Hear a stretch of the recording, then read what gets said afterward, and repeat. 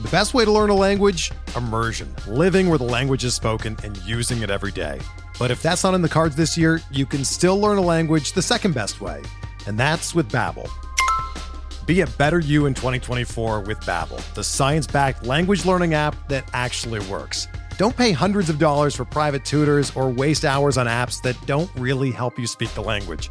Babbel's quick 10-minute lessons are handcrafted by over 200 language experts and help you start speaking a new language in as little as 3 weeks. Babbel's designed by real people for real conversations, and their tips and tools are approachable, accessible, rooted in real-life situations, and delivered with conversation-based teaching, so you're ready to practice what you've learned in the real world. Here's a special limited-time deal for our listeners. Right now, get up to 60% off your Babbel subscription at babbel.com/Blue Wire. That's 60% off at babbel.com/Blue Wire, spelled BABBEL.com/Blue Wire. Rules and restrictions apply. What is up? Welcome to episode 27 of the On the Farm podcast, a Dynasty Baseball podcast brought to you by PitcherList.com. My name is Andy Patton. I'm the Dynasty Content Manager here at PitcherList, and I am joined on this episode by two of the best prospect minds in the game right now, Trevor Huth and Shelly Bergstrate, each who were recently promoted to manager roles here at PL. Welcome. Happy New Year to both of you. Congratulations on your new roles. How are you guys doing? Good. Just a relaxing day after New Year's Eve, ready to talk about the topic we got going on today. And well, you know, you mentioned me being a manager now, so I'm the new podcast manager around PitcherList. So if you guys disagree with me at all, I can just, you know, take you out of the podcasts and we'll just move on. So no pressure. Perfect. Yeah, and I just want to say just Happy New Year to everyone. 2020 obviously was just a major struggle for everyone, and we're in a new year. So I am excited to talk about, you know, this first year player mock draft that we have, and also just be in a new year.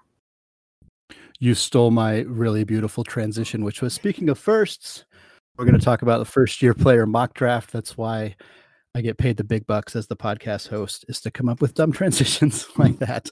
But yeah, we're going to talk about a first year player mock draft that 12 staffers here at PitcherList completed about a month ago or so.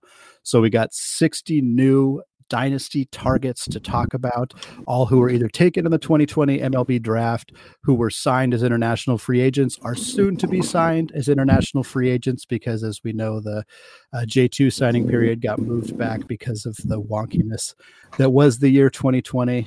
I'm going to post a link to the draft board in the show notes. So for those of you who are listening along, you can click on that and follow along visually while listening to us discuss the picks.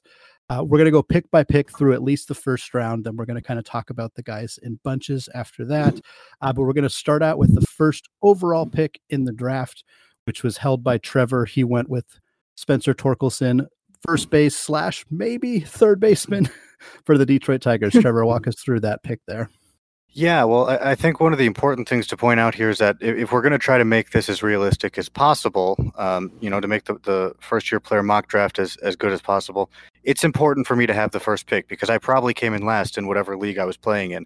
So now that I'm up top, I just had to do the same thing that I was imploring the Detroit Tigers to do during the real draft, and that is to not overthink it. You know, I'm a Tigers fan, so I'm just saying, don't overthink this. You take Spencer Torkelson. He's the best player that you're going to get. You need a bat. He's a bat. He's a pretty reliable bat as far as you're going to get from the draft. So he's got big power potential. You know, I don't worry about him hitting even a little bit. The defensive home conversation is one I've had a lot, and it always comes down to, for me, the Tigers didn't draft him to play defense. So technically they drafted him as a third baseman.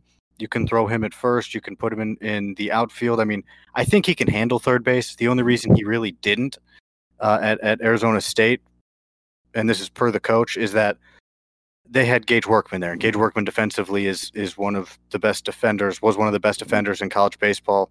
I think he'll transition to be a shortstop at the next level with who else but the Detroit Tigers. But, this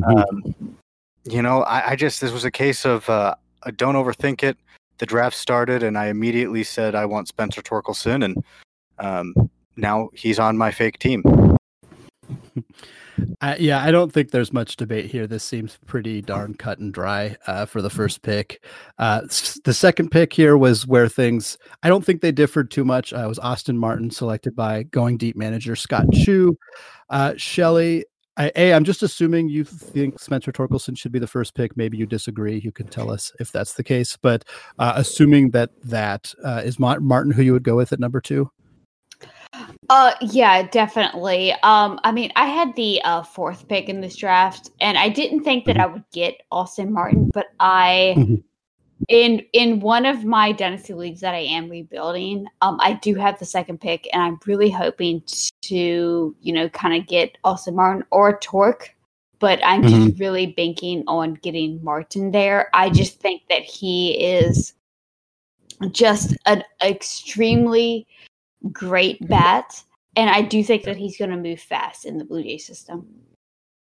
Yeah, I have him in a dynasty league as well, and the main question with him is kind of just where he's going to play. Toronto obviously has a really established infield at this point, even with Vlad moving off of third base. They have Jordan Groshans, who's likely going to play there.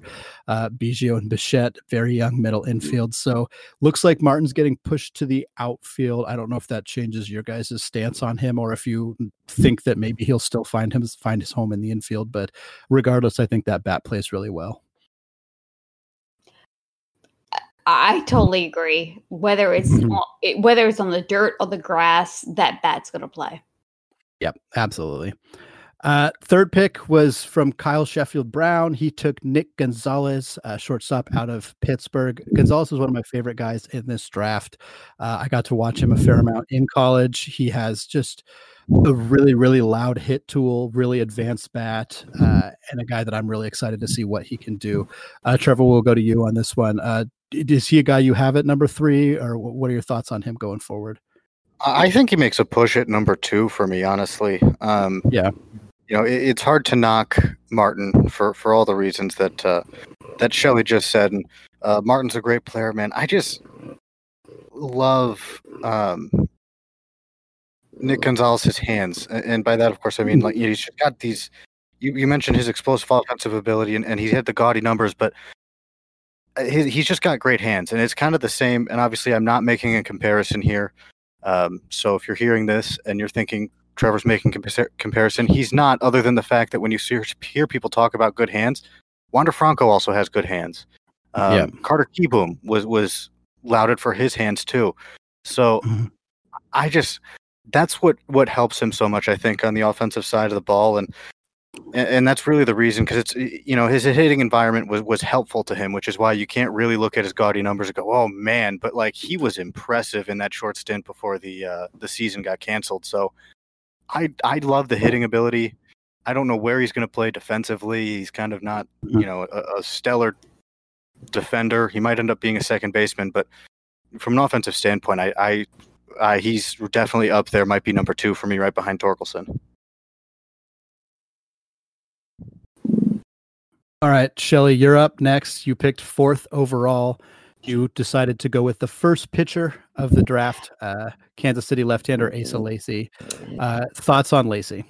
Yeah. Honestly, with the 4th pick, I thought that maybe Gonzalez would fall to me to 4. But Scott and Kyle kind of snipe me there. But I do think that Asa Lacy is the best starting pitcher in the draft class. Just for production.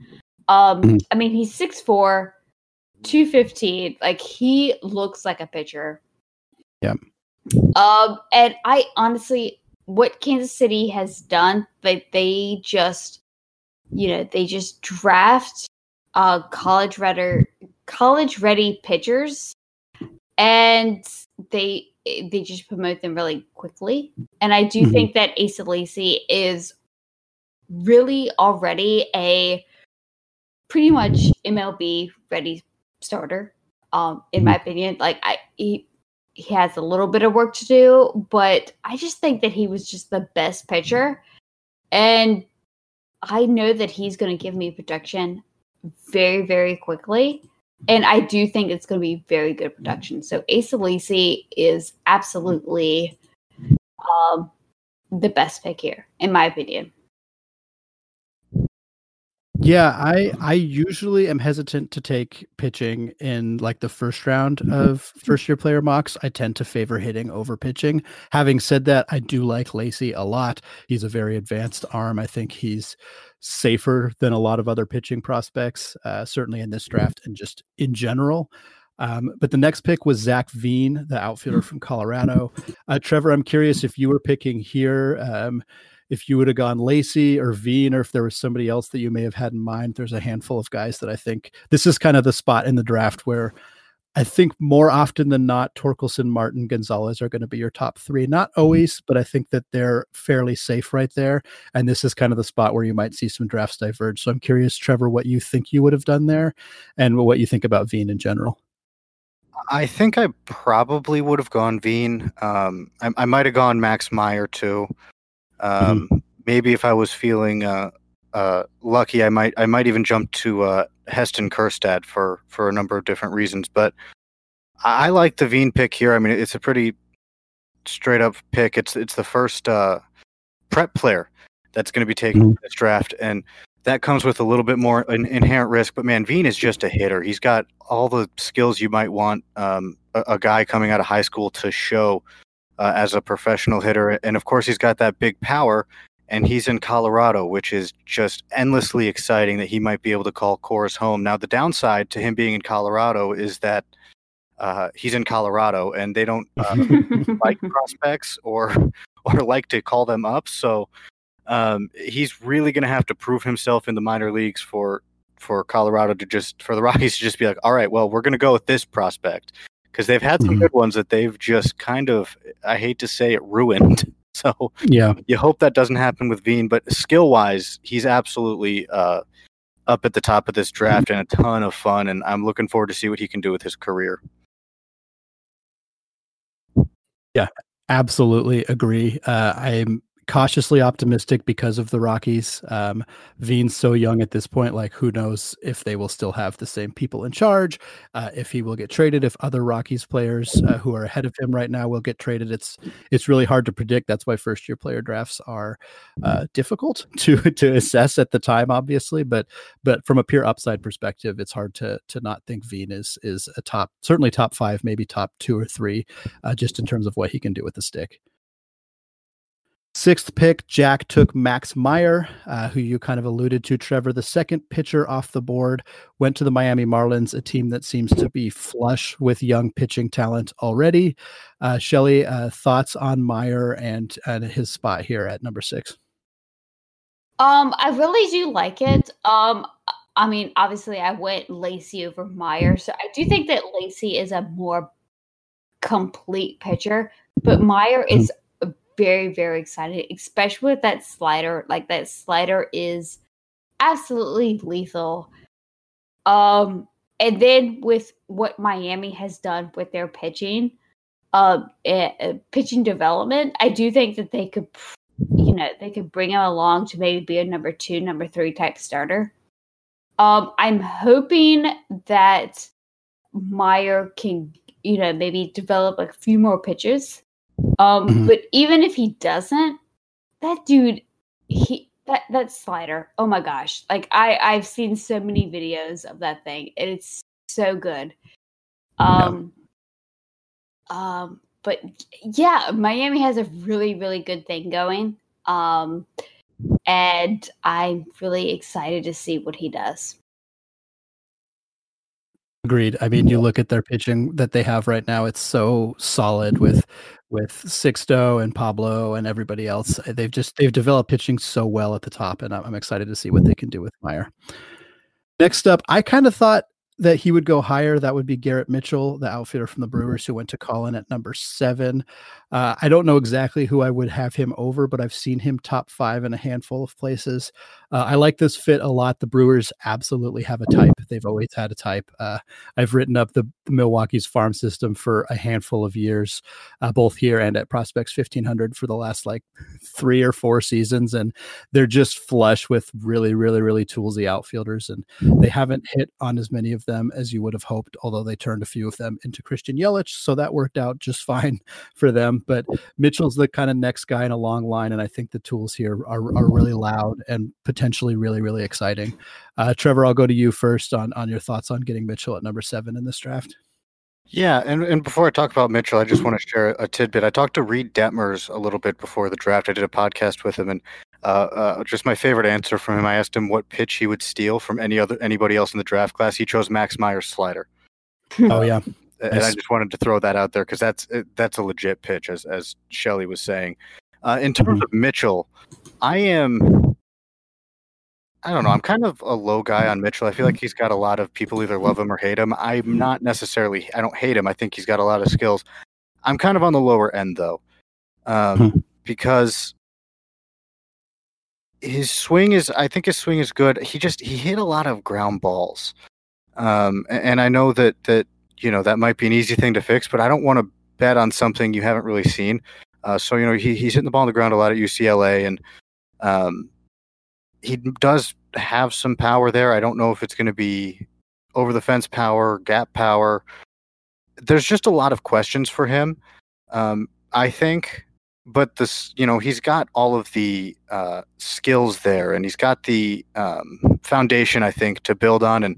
And certainly the Brewers, I think, could do something good with him. But for right now, I just have a lot of questions, and so I might personally be avoiding him in first-year player drafts.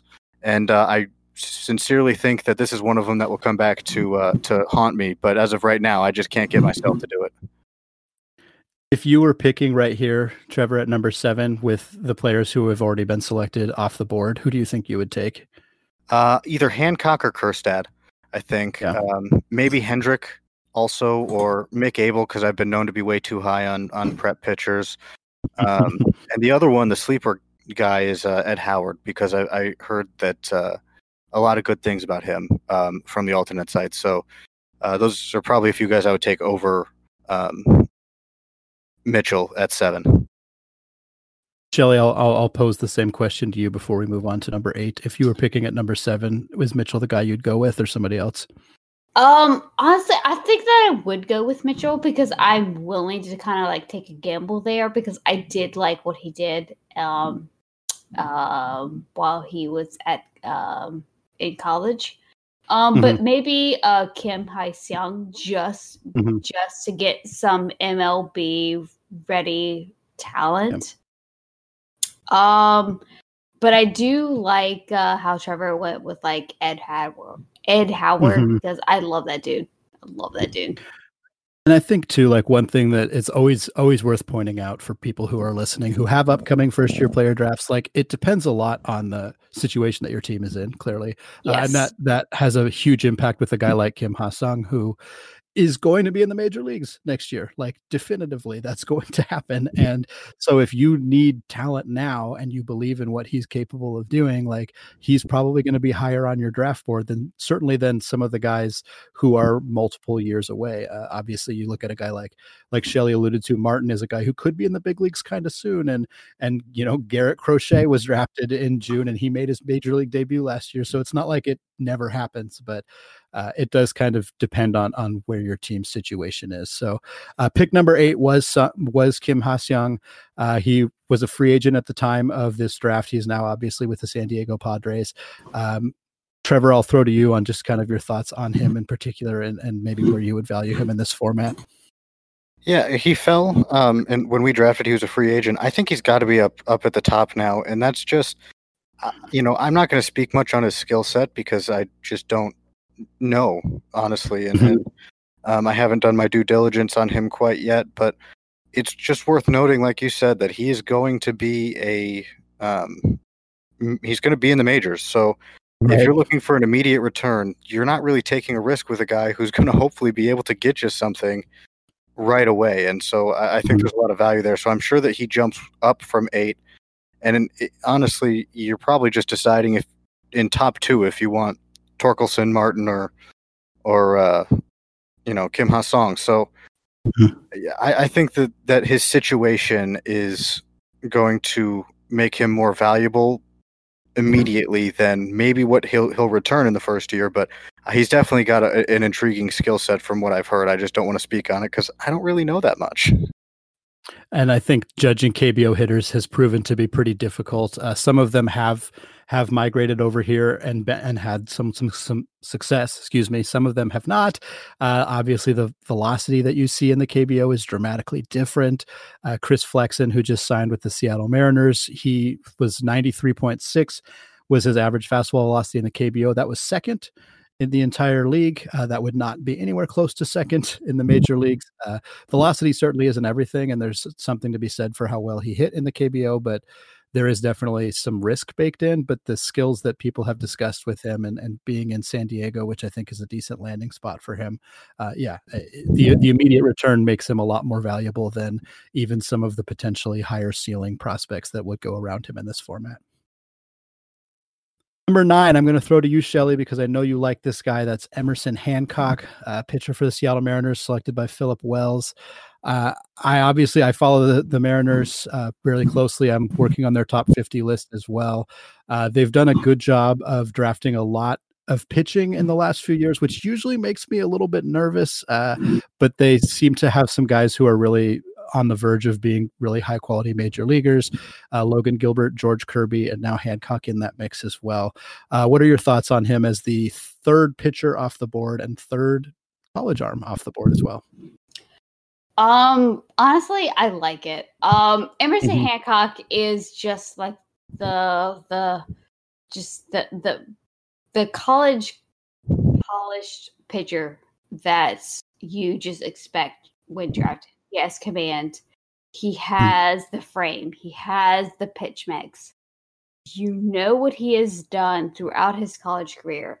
And then adding just kind of like what Seattle has done with their pitching development in the minor leagues. I absolutely love this pick. So Philip did very well getting Emerson Hancock with the 9th pick. I just think that he's just going to be an absolute contributor for your team.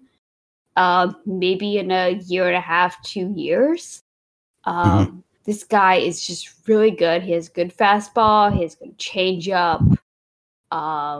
He's an average slider, and an average curveball with above average command, which is key. And I just think that he's just going to be an all-around just great pitcher. So it's a great pick. Number 3 starter off the board, like I said, behind Lacey at number 4, Max Meyer at number 6, Hancock went 9th. And then after that, we kind of had a run before we got to our next college pitcher, which was Reed Detmers at number 16. I'm curious, Trevor, just out of those I think are pretty clearly the top 4 college arms. Maybe you disagree. Maybe you have Cade Cavalli or somebody else a little bit higher, but where would you rank those guys just in terms of as starting pitchers in this draft? That's tough. Those are definitely the top 4 for me. I'm not going to pull any hot takes and surprise people. That's kind of tough because really, in terms of fantasy, I think Detmers is where he wound up in this draft, where he's at the bottom of the 4.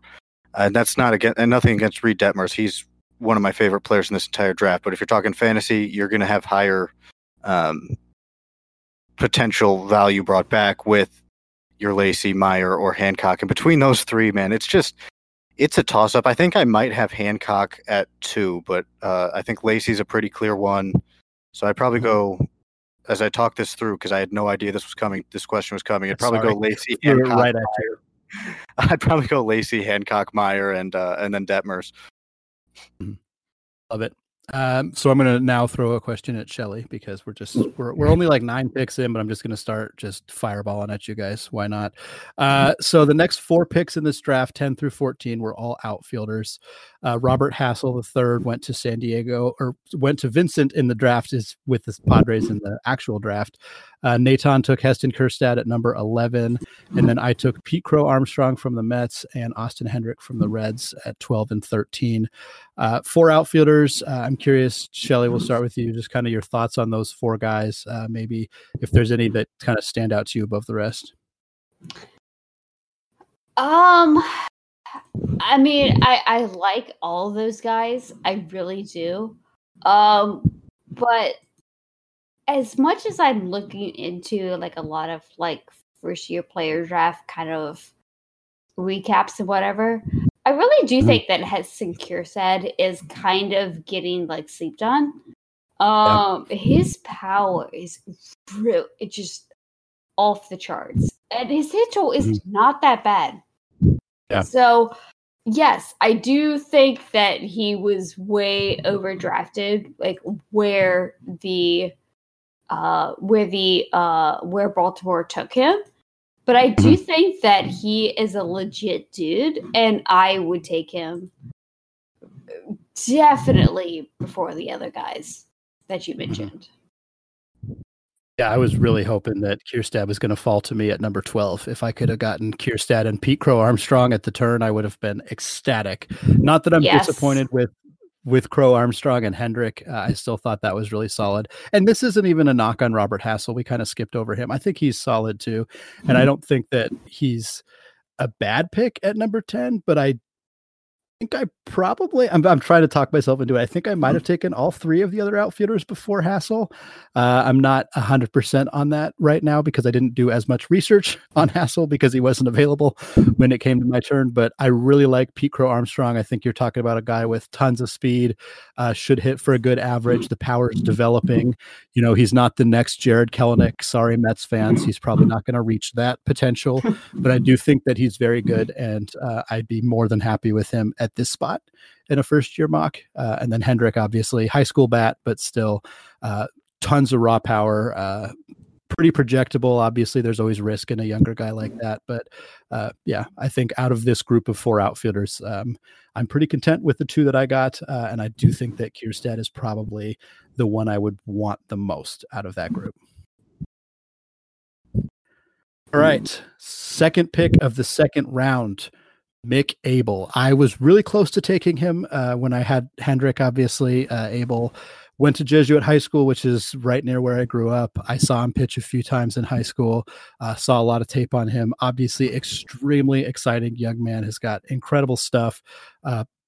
Built like a major league caliber pitcher already as an 18-year-old kid.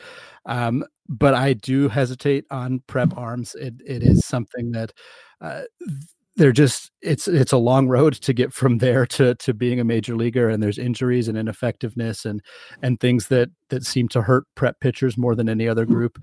But having said that, Abel definitely looks like somebody who could buck that trend. Trevor, what are your thoughts on Mick Abel? Yeah, I love Mick Abel. He was not one of the top prep pitchers I had until we got closer to the draft, and then he became the top prep pitcher in my mind. It was really him and Bitsko at the top for me, and then especially now after the unfortunate news on Bitsko and his surgery. I mean, it's pretty much Abel at the top for me right now, and he throws hard already. I think reports say that he's upper 90s already, and still more to fill out the frame. So if he does that the right way, if the Phillies can help him to do that the right way, you're talking about a guy who can throw really hard. I like his secondaries, and I think that, you know, with as much risk as you can get out of prep arms, I think Abel is a good one to take a bet on. And the thing is, sometimes you just got to wait on prep arms. I mean, Mackenzie Gore wasn't Mackenzie Gore immediately. Matt Manning wasn't Matt Manning immediately. And those are just 2 examples off the top of my head. And obviously, history is not on the side of the prep pitcher, but, you know, there's more data readily available now for them to make decisions on. So maybe that trend will start to reverse itself. And even if it doesn't, sometimes prep pitchers make it. And I think Abel's got as good a chance as anybody. Yeah, you actually took the point that I was going to make, which is that I think that trend is probably going to change because we have more data on high school pitchers than we have in the past. And when you look at like the 70s and 80s and you saw this high school kid dominating and you didn't have as much data on like the quality of opponent and they weren't necessarily going to perfect game and doing a lot of those things. So I'm guessing that when guys get picked in the first round as high school pitchers now, there's probably a lot more data driven decision making, which hopefully will mean that there'll be less busts at that spot. I can't prove that that's going to be the case. I'm sure there will be research done on that topic, but Abel looks like as good a bet as anybody to potentially buck that trend. Shelly, I know you were also a Mick Abel fan, so I was going to give you a shot if there was anything you wanted to say on him before we moved on. I totally echo, what Trevor said. As a Red Sox fan, as I saw Abel falling in the draft, I was hoping that the Red Sox would take him. Yeah. But unfortunately, the Phillies snagged him like a couple weeks before.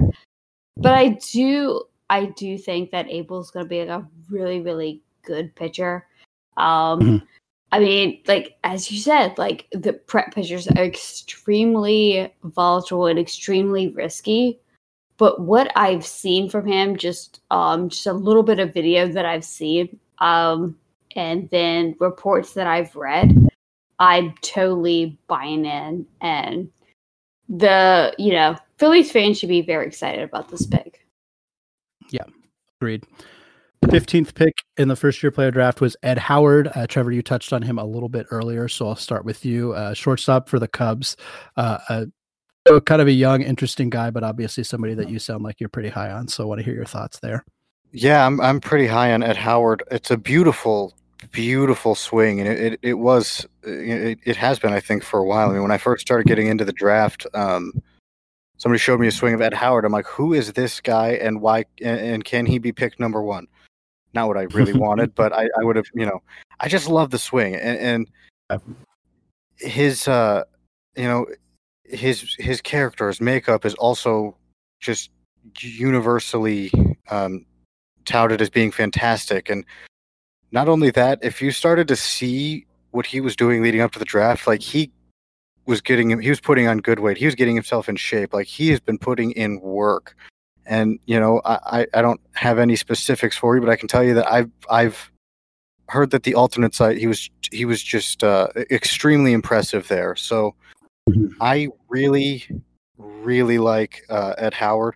I also kind of like that the Cubs picked him because he's a Chicago guy, so it's cool that he kind of gets to have a hometown. Like he's already, I believe, really started to try to give back to the community. We've seen Hunter Green get big on that, but I think Ed Howard's already kind of in that process as well. So I like that he's able to stay home. I like that he works hard, and it's not always important to show people on Twitter that you are lifting and working out, but it helps us personally when we're trying to scout people over the computer. And I really like what Ed Howard can be. I think that he's got a good chance to stick at shortstop, even as a prep guy, so they can move around. I think he's a shortstop, and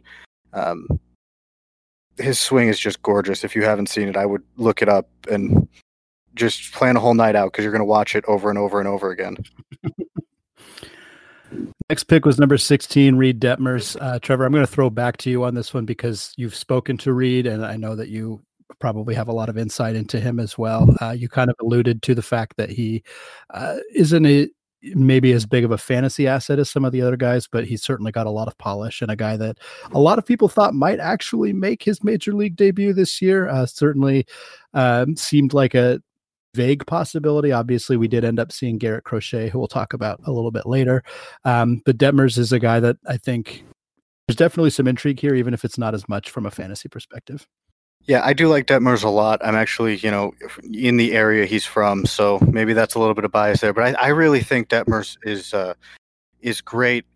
People thought he might be the first pitcher or maybe even player to make his debut out of this draft class, and maybe he would have been in a normal year where he comes in and gets to pitch in rookie ball or whatever. But that obviously didn't happen. We had Garrett Crochet do that, but Detmers is, you mentioned his polish, and he's got this really big curveball that certainly I think is going to play, but I don't think it's going to play as much of a strikeout pitch as you would want, and that is going to be his, I think his driving pitch.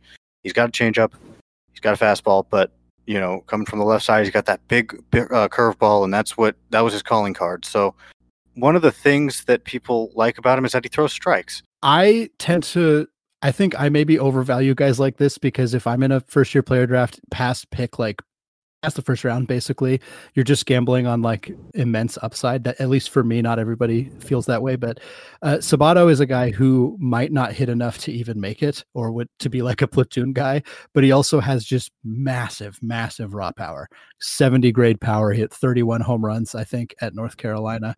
25 home runs at North Carolina, with a walk rate just under 17%. Like, we're talking about a true outcomes guy. Like, this is a dude who's going to walk a lot. He's going to strike out a lot, and he's going to hit a lot of home runs. And already having that profile before you've played a professional game is not usually a good thing, but certainly there have been tons of fantasy relevant guys who fit that profile. Obviously, your Adam Dunns and your Jim Thomes and so on and so forth. And for every one of those, there's a Christian Stewart who just never quite seems to put it all together. So that's kind of where I'm at with Sabato. I would be willing to take a shot here. I'm curious, either of you, Shelly or Trevor, if that's a profile that scares you away from taking them in first year player drafts, or if those are the kind of guys that you might be willing to go for just because of the upside.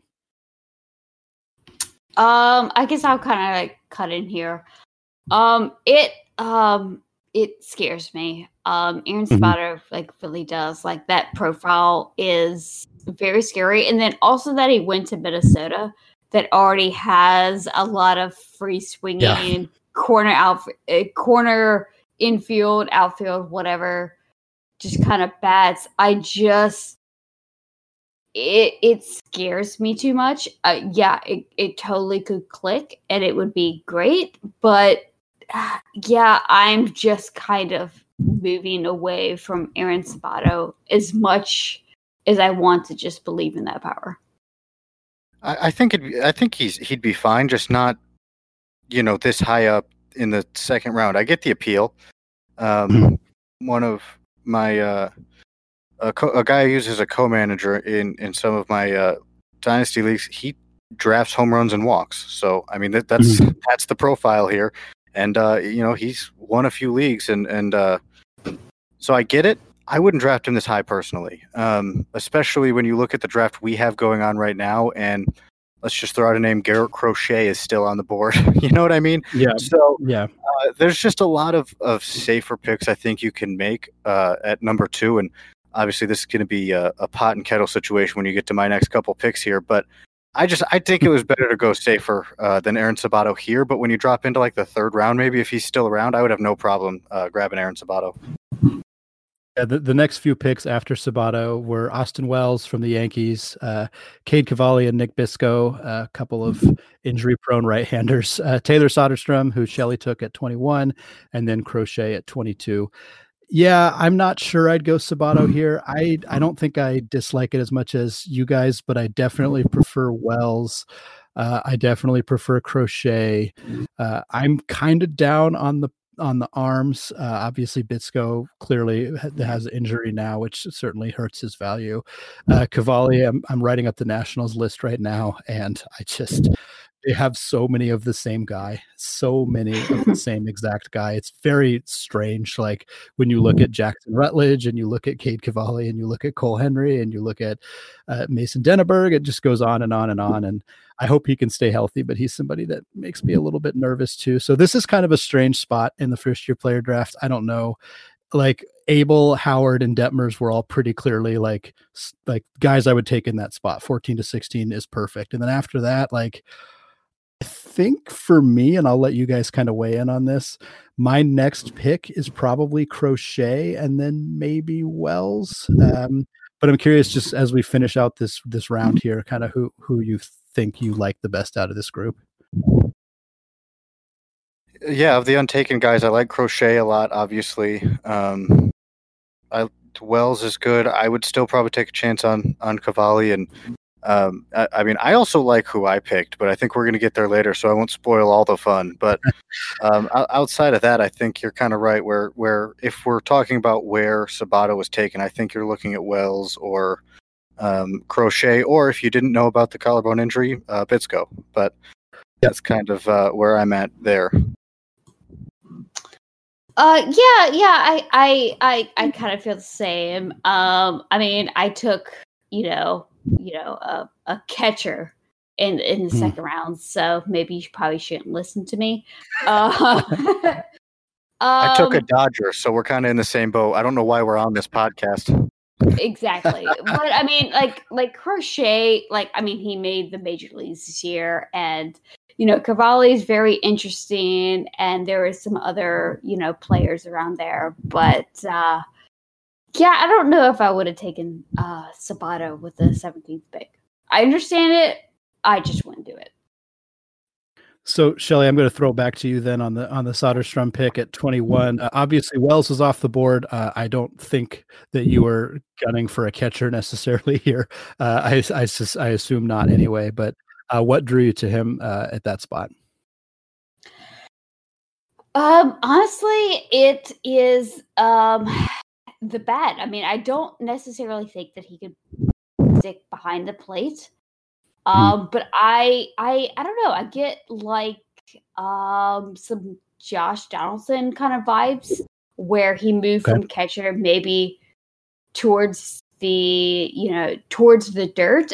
But what I liked from Tyler Soderstrom is just the ability to hit the ball, and I'm totally cool with banking on people who can hit the ball, even if they are a prep player. I'll take a gamble there. I like what I saw. I like the swing and just everything. I'm hoping that he can stick a catcher. Not exactly sure, but still, I will take the gamble on, just a guy who could actually hit. So next up was Crochet, who we've talked about a handful of times already at number 22. 23rd pick was Christian Hernandez. 24th pick is when we get to you, Trevor. You took Bobby Miller from the Dodgers, and then you started out round 3 with Nick York, second baseman from the Red Sox. I'll let you touch on those two guys, and if you have thoughts on the guys who went between Shelly and Trevor and your picks, you can talk on them too. Yeah, we've talked quite a bit about some of those guys, so I'm going to just jump to Bobby Miller and Nick York. And Miller is a Dodger, so there's immediately what scares you about him. There's also probably some reliever risk there, but you worry about the Dodgeritis. I get that, but we're at 24 overall, and Miller's got arguably a plus fastball. I mean, to me, that was kind of just I can't sit on that and hope he falls farther just because people are scared of the Dodgers. I also like his slider quite a bit. I think that is an above average pitch. I think his changeup is probably somewhere around average. So he's already got 3 pitches that I would personally grade out average or higher, and he's got a curveball too that's close, but I don't think it's quite there yet. But so you're talking about 4 pitches. He's got pretty good control. It's tough to pass on that, I think, especially if you're just looking at a plus slider with some control, or a plus fastball rather with some control. I wasn't going to sit on Bobby Miller anymore, and I know he plays for the Dodgers. That's a little scary because the Dodgers are notoriously tough, but I think that the talent upside was worth it here. And you'll notice a trend anyway when I take a Rocky a little bit later. And when you talk about Nick York, I think he, much like Kjerstad, is just taking a hit because of where he was drafted. People thought they got overdrafted, so he must be bad. But that's not really the case. I mean, Nick York was certainly, yes, overdrafted by the Red Sox, but I like the bat a lot. I was watching one of the last alternate site games because the Red Sox were the only team to stream them, and thank you, Boston Red Sox. I was watching because Brian Mata was starting. I had literally just written about him the day before. And somebody goes, "Hey, Mata's going to be starting." I go, "Well, I might as well check that out." And all of a sudden, you hear the broadcasters go, and getting his first at bat now for the alternate site is Nick York. like, oh, great, I get to see this guy. First at bat, he pulls what would have been a double if there were outfielders. There were no outfielders, so they just gave him a double. But like, he just showed up and did that against a pretty, highly touted prospect in Brian Mata. So I was just bought in immediately. I love the swing. I think he's gotten a above average, if not plus hit tool. I think the power is going to be questionable throughout his career, but I think he'll find something there. And I absolutely loved that pick for the Red Sox. And I probably reached a little bit at the beginning of the third round in a first-year player draft, but I did that because I wanted to talk about him and put him on a platform and say, watch out for this guy. So if you're listening and you're still with us, watch out for this guy because he's on a platform now since I took him and reached for him. But I like York a lot, and I think he's just an overall solid player. He's going to be one of those players who's got a bag of average tools. Look at your Bryce Terangs, your Jonathan India type if in terms of profile, and I like him a little better than both of those guys. Next two picks, 26 and 27, were Daniel Cabrera, outfielder for the Tigers, and Justin Foscue, second baseman for the Rangers, who I think suffered a kind of a similar fate to York in the sense that he was overdrafted and people were kind of low on him. I am lower on Foscue than I am on York. I would definitely think I would prefer York. And then at 28 was Bryce Jarvis. Shelley, you took him there. So far through your draft, you have two pitchers and a catcher, which is very different than my draft. But obviously, I think, when you're in a first-year player draft and you're doing a mock and you don't actually have a dynasty roster that you're trying to build, you just kind of take the guys that you like. So I'm curious your thoughts on, obviously, Jarvis at this spot and why you went with him. Yeah, it wasn't necessarily the plan going into this mock to take, pitcher, catcher, pitcher, at all. But I was actually really happy to have Jarvis kind of come back to me with the, in the third round. I mean, he was pitching extremely well at Duke, before the shutdown. In his second game, I mean, he threw a perfect game with 15 strikeouts. And I was just watching some video and I just really, really liked what I saw. And I mean, the Diamondbacks, they have a little thing going there. And I'm just going to take a gamble on what I saw when Jarvis was at Duke. And I do think that he could probably make the major leagues and contribute to my roster, maybe a mid-rotation, maybe 4 or 5 starter. I honestly think that he could be a mid-rotation starter. I like what Bryce was doing, and I'm totally bought in. Again, it's not necessarily the best kind of draft, going pitcher and catcher. But, Jarvis is a really, really interesting arm, and I do think that he could move quickly. I think, if you're looking at specifically pitchers, as I've kind of bagged on them a bit, you want ones that you think can be quick to the big league type guys because there's just less room for negative things to happen. And Jarvis definitely strikes me as that kind of guy. I don't dislike this pick at all.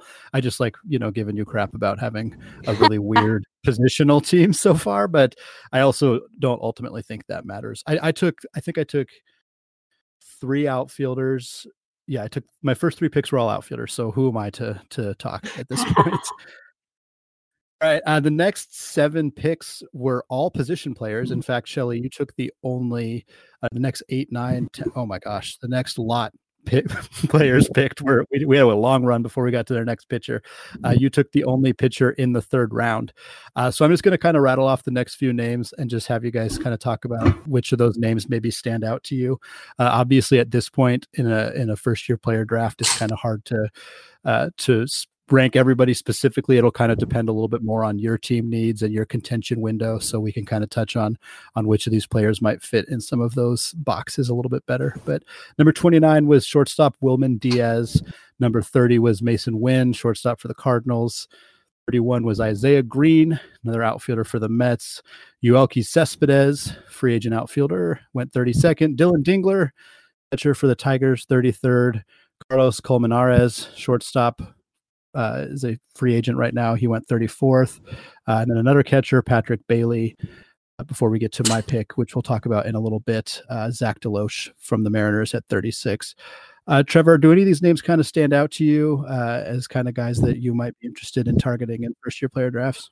Yeah, of course, Dylan Dingler, because he got drafted by the Tigers, which means he's a future Hall of Famer. But if I'm making a serious run at it, I'm going to go with Mason Wynn because we have him down as a shortstop, but he is a shortstop right-handed pitcher. He's a two-way player. He's really good at both. He's got average to above average tools, I think, all across hitting and defense, and he brings an arguably double plus fastball and a plus curveball, and he's just got so much to like on both sides of the ball. But I was just having this conversation with some people, and it's tough to do that. I don't, to reach his potential, he's probably going to have to focus on one side of the ball, which sucks because he's got potential, but there's just not enough hours in a day is what it comes down to. And that's not a knock on him one way or the other. That's just a knock on the fact that it's really tough to do. I mean, you remember Hunter Green came in as a two-way player, and Hunter Green is now a pitcher. Brendan McKay came in as a two-way player. Brendan McKay is now a pitcher. And I don't know if that's what Wynn is going to be doing, but he's certainly really interesting right now because he's just uber athletic, and he's got so much talent, baseball talent. It's just, he's young, and being able to develop both sides of that to become what he could become is going to be extremely hard. And I don't know if the Cardinals will let him do that. I don't know if the Cardinals can do that for him. So he's going to be an interesting one to watch. But if you're looking for an athletic guy who's got some skills, you got Mason Wynn. Wynn's definitely my favorite pick out of these guys because he's a two-way player, because he's super interesting. He's certainly more of a risk, as you kind of alluded to, but when you're in the third round of a first-year player draft and you could take a two-way guy, like, I kind of think I see the appeal. I would probably do it too. Shelly, anybody, Wynn or otherwise, kind of stand out of that group right there? I mean, I really do. I like Wynn. But Isaiah Green, who the Mets kind of picked up during the draft, I do think that he is really interesting. I mean, he's got a really smooth left-handed swing, and he's been able, again, he's like a prep outfielder, so take this with a huge grain of salt. Like, he's been able to, get to, the high end velocity, and he's been able to get the barrel on the ball and just everything. And I'm willing to just take a gamble on that guy who can just hit like really good velocity. And, maybe he can move quickly through the Mets lineup. Like, I don't know. Like, I've just seen video on Isaiah Green, and I just like the swing.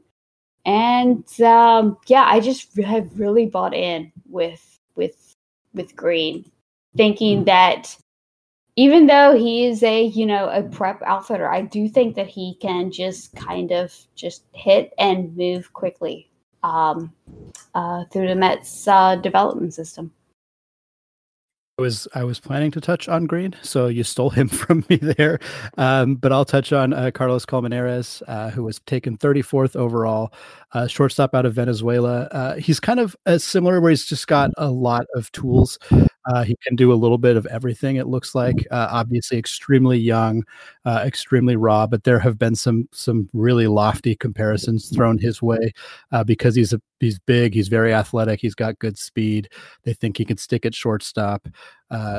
It's the kind of risk that obviously you have to be willing to take at some point in a draft. And I think that at this point, 34th overall, I'd be more than happy grabbing him, even without knowing where he's going to end up. But he's a guy that definitely appeals to me for sure.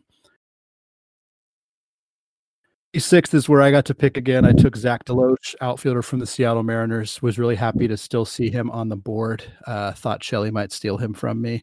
But Deloche, he's kind of an interesting one. Definitely kind of speaking of risk.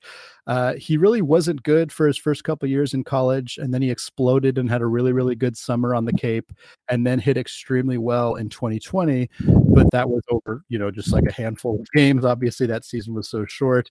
But the Mariners obviously saw enough in him to take him 43rd overall in the draft. The breakout involved a ton of power. He hit 6 home runs in just 18 games at Texas A&M in that 2020 season. So he's a guy that I really like. I'm intrigued by what the Mariners could potentially do with him. Obviously, they have a very full outfield in the next couple of years, so that will be something to monitor with what they're going to do with him. But you can never have too much depth, and certainly they'll find a way to play him if he hits as well as I'm hoping that he will. And then at 37 was my next pick, the first pick of the 4th round. I took Jordan Walker, third baseman from the Cardinals system. Just really raw power. I didn't take Aaron Sabato, but I was kind of talking about how I like that profile about having a ton of power, and I'm willing to take gambles on those guys in drafts. This is the spot in the draft where I'm definitely willing to take that gamble at 37 overall. The floor here is extremely low. He may not hit enough to make it at all, but the upside is like 70 grade power, 75 grade power in some situations. So I'm really excited to see what he's able to do with the Cardinals. But there's obviously a ton of risk here. Next couple picks, I'm not even going to give you guys a chance to criticize my picks. Who knows? Maybe you'll say mean things. I don't know if I can handle that. So next couple of guys were all infielders, 38, 39, and 40 were Christian Santana, Jordan Westburg from the Orioles, and Nick Lofton from the Kansas City Royals. Trevor, do you have thoughts on these 3 guys and how you would value them in first-year player drafts? A couple of them. Westburg and Lofton, both. I've looked into shortstops a lot because I thought that the Tigers with their second pick would go with a shortstop. So I was looking into all of the possibilities, and if they ended up going with Dingler, or maybe it was Cabrera, one of the two, but I liked whoever they went with a lot. And so they didn't get a shortstop, but now I have leftover information on some shortstops. And I think I would go with Lofton at the top of this group. But I'm going to speak more on Westburg because he kind of fell into an interesting situation. He was taken second by the Orioles, who had tried to save money with Kjerstad, second overall, I think, to try to get Bitsko with that. That is my theory that will never get proven right or wrong. It's just what I believe was what they were trying to do. And then the Rays went and took Bitsko, so now what do? I think they just went with the guy they thought was best on the board, and that was another college player, another college bat in Westburg. And between Lofton and Westburg, I think that the difference is not that much.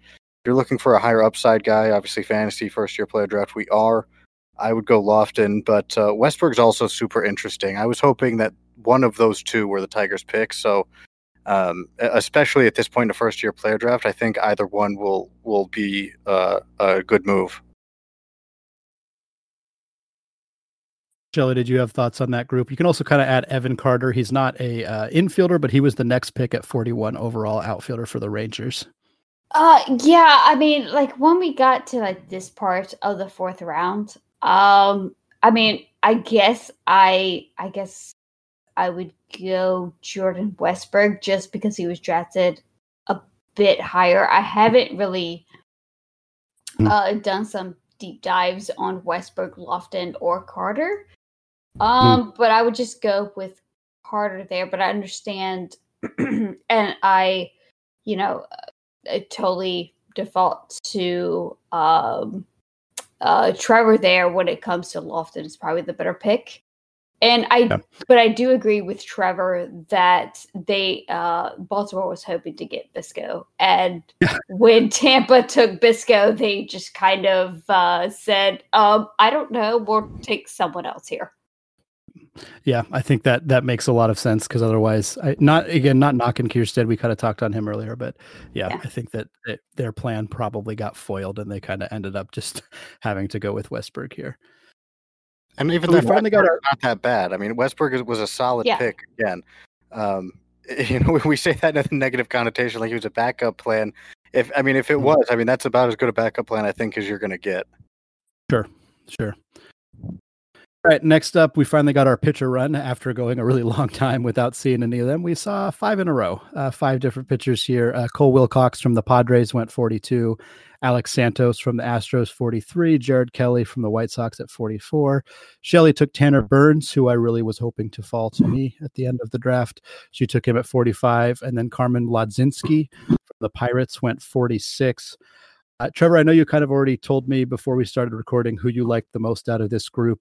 So I'll kind of default to you first on which of these arms you like. Yeah, of this group, I think Wilcox is going to have the most name value. And that is just because he wasn't supposed to sign. He was supposed to go back for his last year at, I believe it was UGA.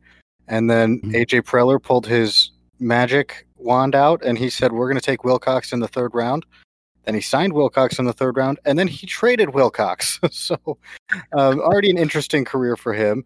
And obviously Kelly's probably up there with name value too. He was one of those top prep arms who worries me a lot, but people seem to be high on him. So the guy I'm going to pull out is not one of those two. That would be Alex Santos. He was the first draft pick of the Astros, who picked, I think, first in the 3rd round. But and this is completely recency bias. Literally this morning, I was sent 2 videos of Alex Santos just watching what he can do, and oh my goodness, is that breaking ball real? His fastball looks like it can play up in the zone. It gets some nice arm side run if you want to play it down in the zone. I think the Astros did the best they could where they started, and Santos, I'm pretty high on him actually, and I think that especially being in the Astros organization, I think that it will only help him because they have a good track record. So I kind of like Santos the most out of this group. Shelley, obviously you took Burns, so clearly you will have some thoughts on him, but I'm curious if you liked any of those other arms before you were able to take Burns, or if that was kind of the guy you had targeted all along at that spot. I was hoping that Wilcox would actually fall to me a bit. But I mean, I was super excited to take Tanner Burns. Like, if I'm gonna gamble on pitching prospects, like, why don't you gamble on Cleveland baseball team Sure. prospects? And it's just like, I mean, he has a good fastball. He has above average command. So yeah, I mean, I don't necessarily think that he's going to be like an ace for your staff, but he's just going to be one of those Indians pitchers, right? Who is just going to just produce. And that is a guy that I'm going to take a gamble on. And yeah, maybe he'll be a number 2, number 3 starter, but he has the opportunity to be even more than number 2 or number 3. So I just took a gamble there. Yeah, Burns was a guy that, he had seemed like a pretty decent floor just coming out of college in general. He was good at Auburn. He's got good secondaries. And then obviously he ends up in Cleveland, a team that's notorious for developing guys like this. So I'm definitely intrigued to see. I don't think that his ceiling is super high necessarily, but I think that the floor is pretty high. And if you can get a high floor guy, in the late 4th round of a first-year player mock draft, I think you're going to be pretty happy with that. Yeah. All right, pick 47 was Jordan Yogu of the Cubs, and then pick 48 was the last pick of the 4th round. That was Trevor's selection, Chris McMahon of the Colorado Rockies. Talk to us about that. Obviously, you just saw this huge run of pitchers, 5 of them in a row, and then you ended up getting McMahon. Was he your guy here all along? Were there some other guys that you wanted before him, or kind of what went into that decision? Really, I had no idea who I wanted, which is pretty typical of me trying to do any sort of draft anytime.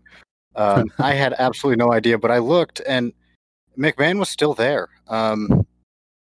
I couldn't be happier getting him at the end of the 4th round because I think that he is as high upside pitcher as anybody. He's a college arm. Now, again, he plays for the Rockies, so that is why he fell so far. But if we're talking true talent, I think he's probably up there with around where Miller is, honestly, in terms of true talent. So if I'm taking Miller at the end of the 2nd and I get McMahon at the end of the 4th, I can't really complain about that. And I had no intention of taking another pitcher. especially after that big pitcher run. And then I just saw that Chris McMahon was there, and I said, well, I guess I'm going to go with Chris McMahon now. I don't really have a backup plan here. I knew who I wanted in my 5th round already, so because I like to make statements in mock drafts. So my drafts turn out to be not as good, but I get to make the statements I want to make. So yeah, that's kind of how it happened with McMahon. I also want to touch on Nwogu a little bit. I like Nwogu a lot, but he is about as raw as you're going to get in terms of a college bat. He's very young baseball wise. He didn't really focus on or play super competitive baseball till college, honestly. And he was recruited as a defensive lineman, and he looks every bit of it, and was the leadoff hitter. So he's obviously got really intriguing skills in terms of raw power and in terms of his speed. His hit tool and his defense are super questionable. So he's going to be a very high variance player to take in your drafts. Obviously, 4th round, I think he's a fine draft pick, but he's one of those guys that if he puts it together is going to be a lot of fun, but it's a long road until that could happen. And since I have the floor, I guess I'll talk about one more player because I took him in the 5th round, and that is Hayden Cantrell. The Brewers took him in their 5th round also. And obviously, this is if you're taking a guy who was taken in the 5th round, like, you're probably reaching. I get that. I love Hayden Cantrell. I loved him going into the draft. I think if he's not a shortstop, maybe he's a center fielder, maybe he's a second baseman. I don't know, but he's a power speed combination. And he showed that off in the Cape. And, evaluator in the Cape, I trust, saw him, liked him as well. And I couldn't be higher on Hayden Cantrell and what he could become. And one of the things I like is if you look at his college numbers, he walked a lot and he didn't really strike out a lot. But if you actually watch him play and you watch some full at bats from the Cape, he is hyper aggressive. It's just the most interesting concept of him swinging a lot, but also walking a lot and really not missing a lot. So I'm interested to see how his skill set translates to pro baseball. And I know I can't explain to you why those numbers look the way they do and his approach is the way it is. It just is an enigma and it's weird, but I'm not questioning it and I can't wait to see him. And I just wanted to put anyone who listens to this on notice that if you hear the name Hayden Cantrell in a couple years, you heard it here first. You gotta pick your guys and establish that you are the person who is talking about them first. You gotta plant the seeds of your victory lap really early. I get that. I appreciate that. Next couple picks, number 50 overall, Slade Ciccone from the Arizona Diamondbacks. Number 51, Alaric Solari from the Twins. I probably butchered both of those names. Hopefully not. Pick 52 was Shelley's again. She went with another player from Cleveland squad, Carson Tucker, shortstop, and not only another Cleveland player, but another player that I was hoping would fall to me. So unfortunate that I was not able to get Burns or Tucker. I like this pick for you. If you want to touch on either of those other guys, let me know. But also Tucker is a guy that I was really excited about trying to get in the 5th round, and I'm bummed that he didn't make it that far. Yeah, like I honestly, I had 2 Cleveland guys on my board. It was either Tucker or the 59th overall pick, Petey Halpin, who is also pretty interesting. But I just went with the shortstop over the outfielder at this point. Tucker. He's the younger brother of Cole Tucker, who is in the Pirates organization.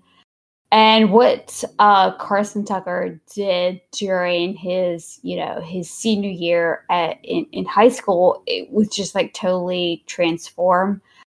He has an open stance. He has quick wrist. He's just added weight. He's just looking like a really complete player. And that's kind of like, kind of the flyer that you want to take with the flyer pick that you want to take with the round 5 pick.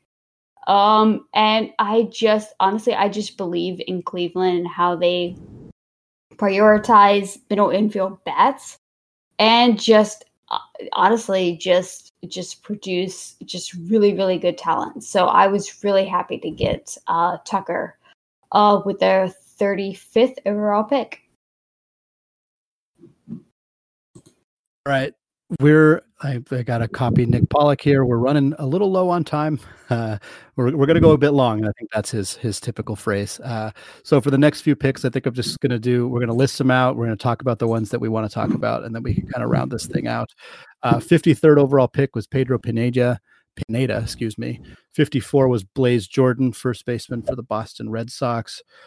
Pick 55 was Jared Schuster from the Atlanta Braves. Pick 56, Tomoyuki Sugano, free agent pitcher from Japan. 57, Gage Workman from the Arizona State to the Detroit Tigers, much like Spencer Torkelson. 58 was Casey Martin, shortstop for the Phillies. 59, like Shelley said, Petey Halpin from Cleveland. And then my pick, number 60, CJ Van Eyck for the Toronto Blue Jays. Trevor, anybody in this kind of group stand out to you? Obviously, we're kind of at that stage of the draft where, you're not necessarily banking on a ton of production here. You're kind of just taking dart throws. So any of these dart throws that you like more than others? Yeah, when you're talking dart throws, you're just in my wheelhouse now. I mean, I took Hayden Cantrell, talk about your dart throws. But Sure. there's a few guys here. Gage Workman, I think, is important. I don't have a ton on him, but I think he winds up a shortstop, even though he was a third baseman in college. And you're banking on his bat to come around a little bit more. And I think it could. I'm very excited about Gage Workman. I thought that was a great pick by the Tigers. Blaze Jordan, I'm going to pull out real quick and just mention that if you're worried about Aaron Sabato's hit tool, to multiply that by 1,000 for Blaze Jordan for me. Obviously, he's got the big raw power. You've seen him hit 500-foot home runs in batting practice, but man, his hit tool is about as raw as it can get. But he's a high school bat, so maybe that comes around. If it does, that's going to be a very fun pick. And the guy that I'll focus on, even though I just listed two others off, is Casey Martin. Martin is kind of who I thought the Tigers were going to take at when I thought they were going to take a shortstop, and I was really scared for that. Because I hate comps. I think they're messy and dirty and just so important to what we do as evaluators. So you have to use them. And this is the first time I think I've had a real clear comp on a guy. And Casey Martin comps to Jacoby Jones for me. Okay. And, I didn't like that for the Tigers necessarily, but he fell a long way in the draft. And for where the Phillies got him for real life, I think that if you're looking at Casey Martin and you're looking at what you're hoping to get, I think you're kind of looking around a Jacoby Jones type level of production if everything works out.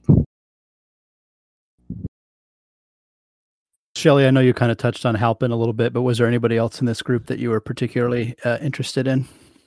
I mean, I guess Sagano for if you're competing right now, I understand going that route, and I will also echo the Blaze Jordan, maybe poop emoji. as a Red Sox fan, I've watched video, and we just don't really talk about Blaze Jordan. But Petey Halpin, I actually think is kind of interesting. He's a high energy player. He could probably stick on the center field. He has a kind of a short, bat to the ball, kind of like line drive swing. But this is a guy who could just hit, and I'm hoping that, Cleveland can, kind of get this guy to the major leagues because they need outfield help. Again, this is a very long ways away, but I do think this guy can hit, and the video that I've seen, I just really like the swing, and I'm just kind of really in love with Petey Halpin. So I'll touch on a few that we didn't get too much. Pedro Pineda is an outfielder who has a lot of tools, but the hit tool is really questionable at this point. He's certainly not Blaze Jordan or Aaron Sabato in that regard necessarily, but he's like the definition of a dart throw. So I can understand taking a shot on him at this point in the draft, but it's kind of hard to know what you're going to get there. Schuster's advanced college left-hander who doesn't have, I think he's okay, but I'm a little low on him. He was drafted 25th overall, which I think will probably make him go a little higher in first year player mocks than I'd be willing to take him.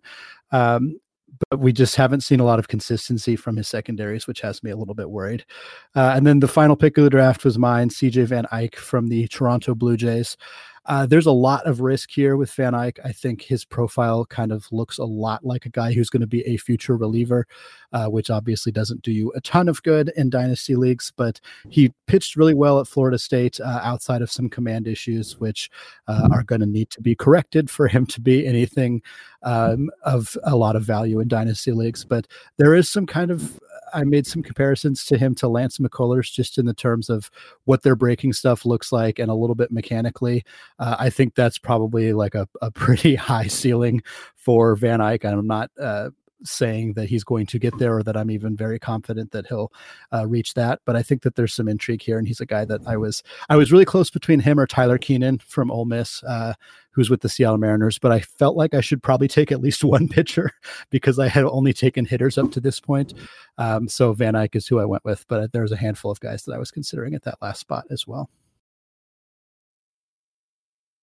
Right. Unless you guys have any last thoughts or want to criticize any of my picks, since I didn't give you the opportunity to do so, I think we can probably wrap this thing up. Yeah, Andy, first of all, how dare you? Oh, man.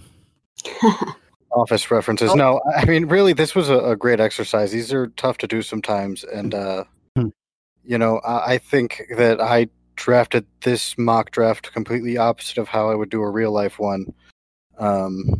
Because I do worry about guys in Colorado and guys in with the Dodgers in Los Angeles, and I would probably not take Hayden Cantrell, but I would be watching him very closely. So that's one of part of the good things about these mocks is you can kind of see some things like that, and you know, if you are getting Chris McMahon at the end of the fourth round, good on you. I mean, I think that's about as good a pick as you're going to be able to get. So. Really interesting to see where a lot of these guys have gone, and it's just tough sometimes. Yeah, I kind of agree. I think I'm for me, some of the things that were interesting is seeing like how far Kierstad fell. Like that's something that I'm definitely going to be paying attention to in future mock drafts. Or future actual first year player drafts, you know, and and I think, you know, you touched on McMahon, obviously. And it's interesting to kind of see where some of these guys might fall and how certain people draft, because, you know, you as a dynasty owner out there, you may have a way different way of evaluating a Dylan Dingler or a Patrick Bailey because you desperately need catching, or, you know, it's just kind of everybody's a little bit different. But I hope for anybody out there listening that this can at least help them kind of frame some of the prospects that they're considering taking in their first year player drafts. Right. Well, that is going to do it for us today. Thank you guys so much for tuning in, and we'll talk to you again soon.